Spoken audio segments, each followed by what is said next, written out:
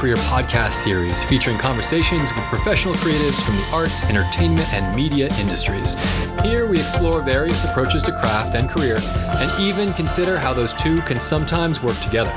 Thanks to all our listeners. We're excited to be returning for our second season. I'm still Derek Webster, Senior Associate Director for Creative Careers at Yale's Office of Career Strategy. It's a privilege to introduce our first guest for this season, Katherine Lo. Producer, screenwriter, multidisciplinary talent. She also happens to be president of Eaton Workshop Hospitality Company. Katherine's also a Yale College alumna who studied sociocultural anthropology before earning her MFA in directing and screenwriting from USC. Katherine, welcome. It is such a pleasure to have you on the Craft and Career podcast. Thank you, Derek. I'm very excited to be here. So are we. Been looking forward to this for a while. And we usually start the podcast on just this purely contextual side. We asked this strange framing question about the difference between craft and career. And we recognize everyone uses those terms differently. We don't even use them necessarily the same way with each of our episodes. So to start, if I say something like, what's your career all about? That's such a big word. I'd love to hear first your thoughts on what does career even mean?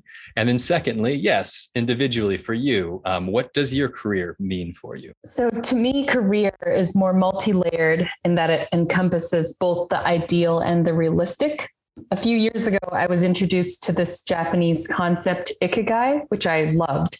The concept of ikigai, so you imagine 4 concentric circles. One of them is what you love. One of them is what you're good at. One is what the world needs. And one is what you can make a living from. And where those 4 circles meet is ikigai.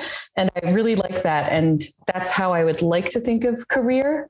And as for what is my career, I can get to that later on. I think you have a lot of questions that touch on that. So sure, absolutely. So then in parsing, if career has this ikigai, beautiful, by the way, I really love that as an analogy. If that's the way that we can sort of frame your concept of career, where does craft fit into that mix? Maybe it's a part of that. It sounds like it probably is a part of that. But like which edge or which corner or which quadrant does it fall in, and how does it fall there for you? Knowing that, from your background, you're doing both your own kind of creative and artistic practices, but also facilitating the practices of others. So I love craft. That's the thing I care about the most at the end of the day. I see craft as something that's more purist, purely concerned with the details of an immersion into the craft itself, whether it be art, architecture, film, music, or design. I see craft as also existing without the constraints and challenges and realities of industry and finances and other elements like city planning approval or box offices. Right. We actually touched on this just now, but after Yale, when I did my MFA in film at USC, I realized that 100% of the classes I chose to take were all about the craft, like editing, sound design, cinematography, directing, writing, but I actually didn't take any courses in the business of film or industry of film. So I think it's really great that you're making that distinction here. Great. Yeah. And I'd love to hear that that's such an important element of what drives you. So if we want to go a little bit deeper on that craft side and what it specifically means within your sort of daily practice and that sort of thing, I guess one thing I would want to know, and usually our audience is pretty interested in the idea, the craft part, that creative part can be nuanced and ephemeral and hard to contain and hard to qualify in a lot of different ways. And it's amorphous. It can take on so many different, shapes and forms, which makes it rewarding in a lot of ways, but also makes it difficult. What keeps you coming back to that part, which in a sense is what can make things that would otherwise be laid out fairly straightforward and like, okay, here's what's the equation and what's the answer to the equation. What brings you back to the complication that is inherited in craft and brings you back to the table, even though it makes it more difficult? So I love the way you describe it with the word ephemeral and something more profound. What keeps me returning to my craft every day is my love of film and storytelling in the more purist sense. And as you've mentioned, since my career actually doesn't explicitly overlap with my craft right now, I have to really intentionally carve out that space to return to my craft.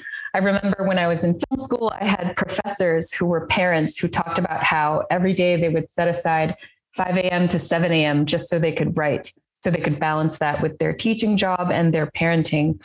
So for me, I find that changing my environment, and creating a compartmentalization schedule really helps me to sustain and keep my practice alive.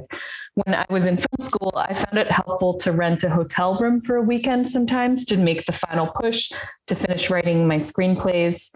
Having that chance to unplug with no distractions, having a minimalist environment with a singular goal, that really helped me to focus on the creative goal at hand. Last year, another example of during a really stressful time at work, I took 7 days off and I rented an Airbnb cabin in the mountains, and I followed a very strict schedule of meditation and writing. I was able to take that experience back to my daily life so I can sustain my craft as I balance it with my career. That's fantastic. Yeah, but both of those examples, the hotel and Airbnb, I mean, they're in a sense, and I'm seeing this pattern with other artists that I've been speaking with. It's almost like you're building your own residency. It's almost like you're carving out a version of that, at the pond sort of, space or, room of one's own, sort of a kind of a feel to it. That's fantastic. Yes, I love that comparison. Carving out your own mini residency, like for people who don't have the privilege or to maybe, give 3 or 6 months of their life to go live in a residency. Yeah. I think carving it out and trying to fit it into your daily life. Yeah. I fall firmly into that 5 a.m. before the kids are up category. So I'm also very sympathetic to that side of things. So what feeds you? And I mean creatively. What are you reading, watching, imbibing in one way or another? Music as well, obviously. And I know that's part of your background as well. So what's really making things move for you right now, or even particular to whatever project you have going on at the moment, or what's a well that you go back to creatively again and again? So this is a really beautiful question. I think one of my biggest inspirations is the architect Louis Kahn. Right. Yes, as we know, because we were at Yale. So there's the beautiful Center for British Art. And then I actually went to Exeter for boarding school, and he has a library there that's sublime. And I was able to study there every day. I didn't realize how lucky I was at the time. Right. But there's something really profound about the role his architecture plays in fostering not only beauty, but community, knowledge, spirituality, and universal truths. So I definitely always come back to his work for that well of inspiration and strength. In the television arena, something inspiring I recently watched was Vince Gilligan and Peter Gould's Better Call Saul. Oh, right. Yeah. The spin-off prequel of Breaking Bad. Yeah. I was in film school when Breaking Bad came out, and our screenwriting professor had us watch it as an example of a perfect pilot. And that's great. The series of Better Call Saul had actually just ended, I think, a few nights ago. I thought it was this perfectly crafted, beautiful, and deep character study of tragedy and redemption. The filmmaking craft in it was really literary in the structure, motifs, callback, and use of color and visuals to convey something deeper. Yeah. It was really rigorous, and this emotional balance of storytelling, character, writing, acting, scoring, cinematography felt like it was a TV show that was really more like a poem, not a line or word out of place.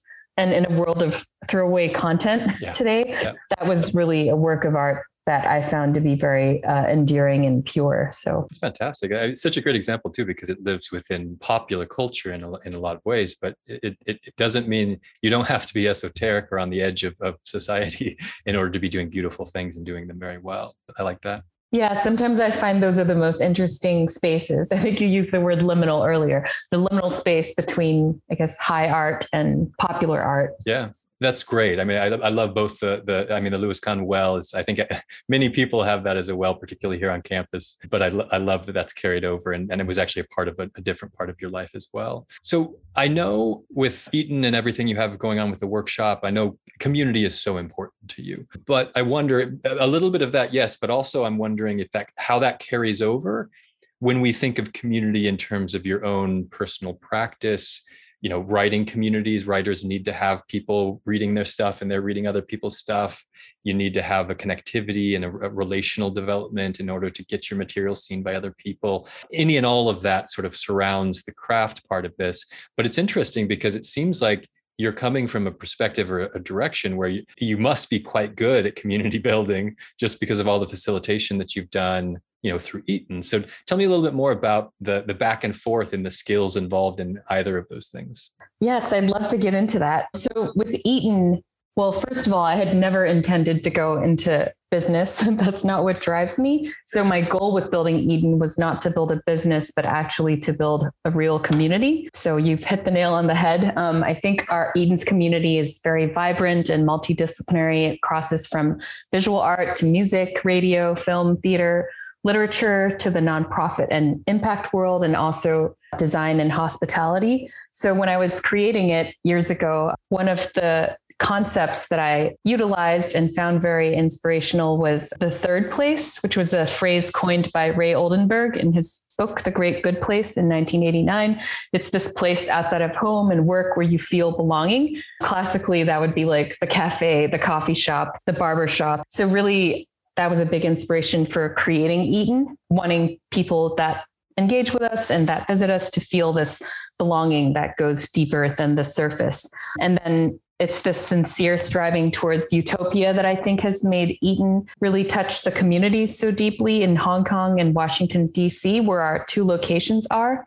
I wanted Eaton to be the stage for people, for their personal hero's journey to unfold, and also for Eaton to create the conditions for people and communities to be their best. How did I build it? In the early years, I talked to a lot of hospitality industry mentors for advice and research. I brought in designers and architects, and they explored the questions with me about how to utilize design to build spaces that create these conditions for community building. Then I brought in talent from the food, creative, music, radio, art, and impact world to build out those aspects of Eaton. And then something really important, I found local talent in our cities, DC and Hong Kong, with local connections to the arts and impact communities. And I hired them as Eaton's directors of culture, impact, music, and wellness. Before we opened our doors, we also had these community listening sessions where we invited filmmakers, music store owners, positivity podcasters, gender studies professors. We invited a large collection of people from each city, and we held these listening sessions where we asked them, what does your city need right now? What do you need? What can Eaton do for you? And the resounding answer from many of them was space, physical space, because of the rising rents and gentrification. A lot of them had lost their spaces for their projects or organizations. And we were able to synergize that with Eaton, where we provided the space to them. And in return, they helped us to build our community. So having those living and breathing community relationships have really brought the whole concept to life and given it a life of its own. So I'm wondering, that narrative tracks pretty easily, knowing the success that you've had with Eaton and the respect that it has in its different locations for being a cultural and artistic and creative hub. How were you able, or have you been able, to roll some of those lessons or the skills involved in that over into your own personal creative practice in building individually supportive community for your writing, for your screenwriting, for the many different things you're doing on that side? Thank you for not forgetting about that question. Equally important, yes, the craft. As I've launched Eaton and been running it all these years, I've also simultaneously in my free time, I've been directing my first feature documentary. And over the course of several years, we filmed about 150 hours of footage about the architect Mies van der Rohe.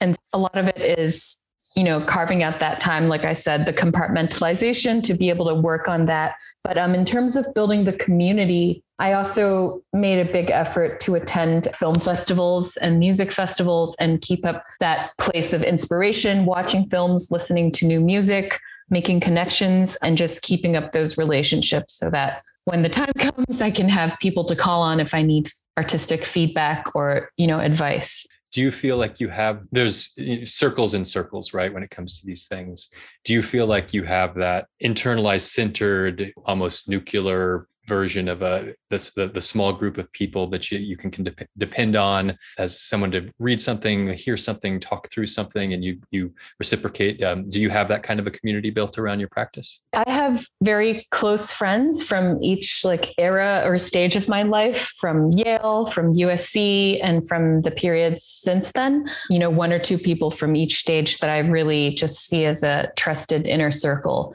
that I can come to with creative and or life, deep life questions. That's fantastic. And yeah, that's incredibly important for anyone to have that. And I like to hear that you've carried that through the different phases too, because sometimes for a young creative, it can sometimes feel like, well, I don't have anything yet. Well, no, you've got what you have right now, and you'll build on that. And it's okay if you end up with one or two people from college and then one or two people from your first dalliance into industry. And you accumulate those connections over time. And it's, I like the narrative of you being able to talk about things in terms of like carrying it on, through the years. That's great. I think that's very healthy. Yeah, I think if one is true to themselves, like the people from all the stages of life, like I love when you meet a friend from, well, I guess depending on how old you are, 20 years ago, and it's as if no time had passed because both of you are still so true to yourself or are so connected on that level. Yeah, that's actually great when you can reconnect with someone when you haven't had the daily interaction for years and it still feels like you're in that same spot, that same place. Like, yeah, that's a great way to test, the depth of that creative friendship. Yeah. So to drift us back to the other C, the career side of things and sort of like the picture that surrounds that. We've already kind of touched on the idea that you have a multifaceted career, right? As most creatives do. Like there's different boxes, different buckets that we sort of fill up, and some of them are closer to our creative engagement, and some of them are associated but maybe farther away. Can you tell us more about that narrative, like how you got to where you are now, some of the decisions that brought you there, and what did it look like in terms of tracking both the progression? You mentioned you had not necessarily early on had the intention of going into business and making a hotel, right? Regardless of how embracive and culturally resonant that hotel is. What did it look like in terms of the decisions that opened those doors for you? And how did you keep in mind the kind of inspiration and creativity? How did you make sure you tracked that and kept it with you along the way? Thank you. Yeah, this is an amazing question as well. I think I'm in a unique position because right now my career does not explicitly overlap with my craft, but they do inspire and inform each other. I studied music and visual art and humanities my whole life, and I spent all my high school summers doing art-related things like interning at an art gallery or art foundation. One really early instrumental experience was doing the Summer Institute at the Art Institute of Chicago. When I was in high school, I took a course in urban drawing and we drew the architecture of Chicago. So funnily enough, full circle, now I'm doing the documentary on Mies van der Rohe, and a lot of his work is in Chicago. At Yale, I began in visual art, but I actually transitioned to major in cultural anthropology after I got interested in social and environmental work. And after Yale, I got my MFA in film directing and screenwriting. And very shortly after film school, I actually started working for my father's family business in hotels. Strangely, it was actually through Mies van der Rohe. So it all connects in this very weird, multi-layered way. But one day at the dinner table, he said that his hotel company had acquired a Mies van der Rohe building, and they were going to convert it into a hotel. And I just thought that was history in the making because that had never happened before. And it was one of Mies's last buildings before he passed away, the IBM building in Chicago. And so I actually asked if I could start, observing and filming that project, maybe as a short documentary, but somehow and I've always loved design and architecture, even though I didn't study it, but I somehow got roped into the whole architectural process. And then I became my father's representative as the client on the project, working with the designers and architects. And I kind of fell in love with that world. I love architecture. So that was the way I entered my father's family business. And so although I'd never intended to work in business, shortly after that, about 8 years ago, while I was working on the documentary and living in New York, my father asked me if I would start a new hotel brand for him that would reflect the needs of this crazily changing world. And even though it completely aligned with my creative goals, I thought long and hard about it. And I chose to undertake the challenge because I thought it was a really incredible opportunity to be able to channel these resources towards reimagining hospitality as a space to support artists and also social and environmental impact. I also love that you brought up the difference between an artist and curator, because those are the distinctions I've been using to look at my life. That has been really helpful. Even though my craft is in filmmaking, as an artist, My current career is more in this facilitator, curator, providing the platform for other artists role. And through Eaton, we've supported and exhibited artists in many mediums: painters, writers, musicians, filmmakers, dance choreographers, even virtual reality and new media and more. So that has been very inspiring and informative as well, to be on this curator side of things and to be able to engage with so many different artists across the world. Yeah. I mean, it has to be to your benefit to be able to, in some ways, speak that creative language. It has to help, right? Do you feel that commonality in some ways that helps with the facilitation and curation? Definitely. Having those lines blurred, because it's not as typical as a normal client or curator, but someone who speaks that language and, loves the world of art, to be able to speak with other artists and architects. There is a lot of empathy there and understanding. I think you're right. That can only come from being a practitioner.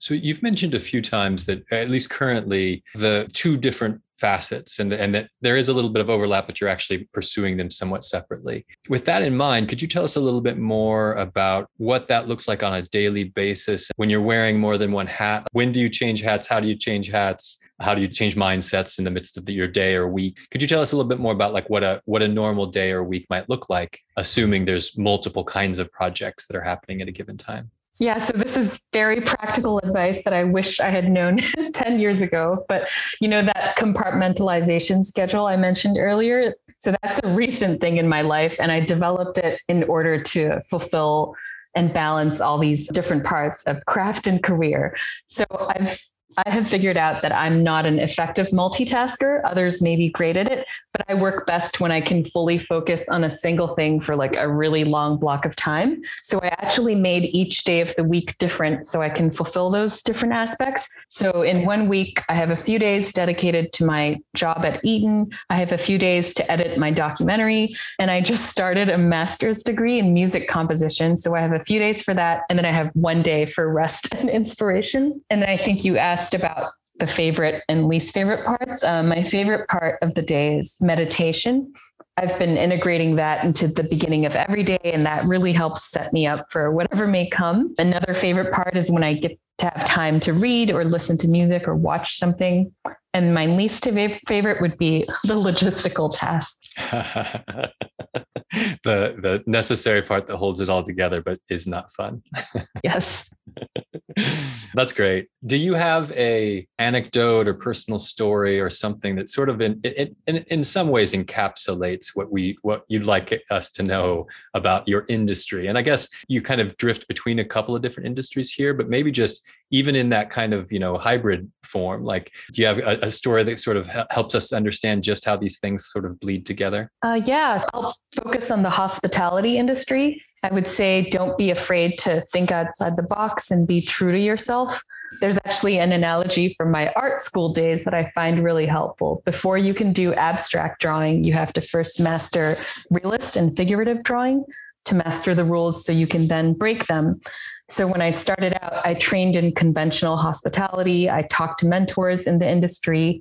And then when it came time to start my own brand, that's when I brought in elements outside the box from my training and background that were completely unrelated to hospitality, like art and music, social and environmental work, and also holistic wellness. And the combination of all these factors led to the creation of Eaton, which has made a positive impact on the industry with other companies following suit.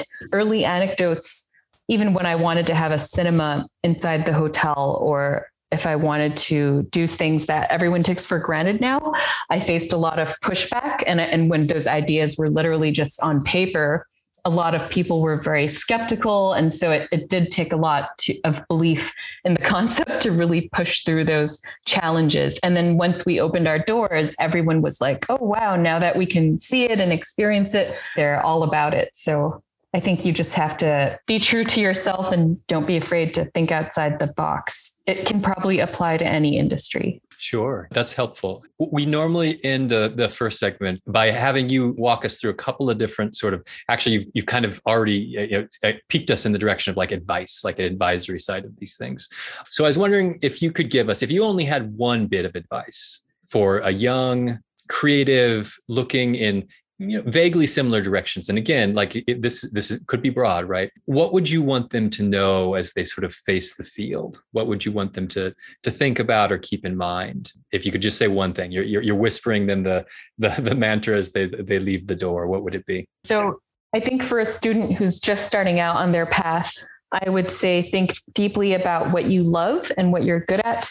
Virginia Woolf wrote in her essay, Modern Fiction, don't write what others tell you to write what inspires you. I think starting from this place, being true to yourself first and foremost, and always holding this place close to your heart is really crucial.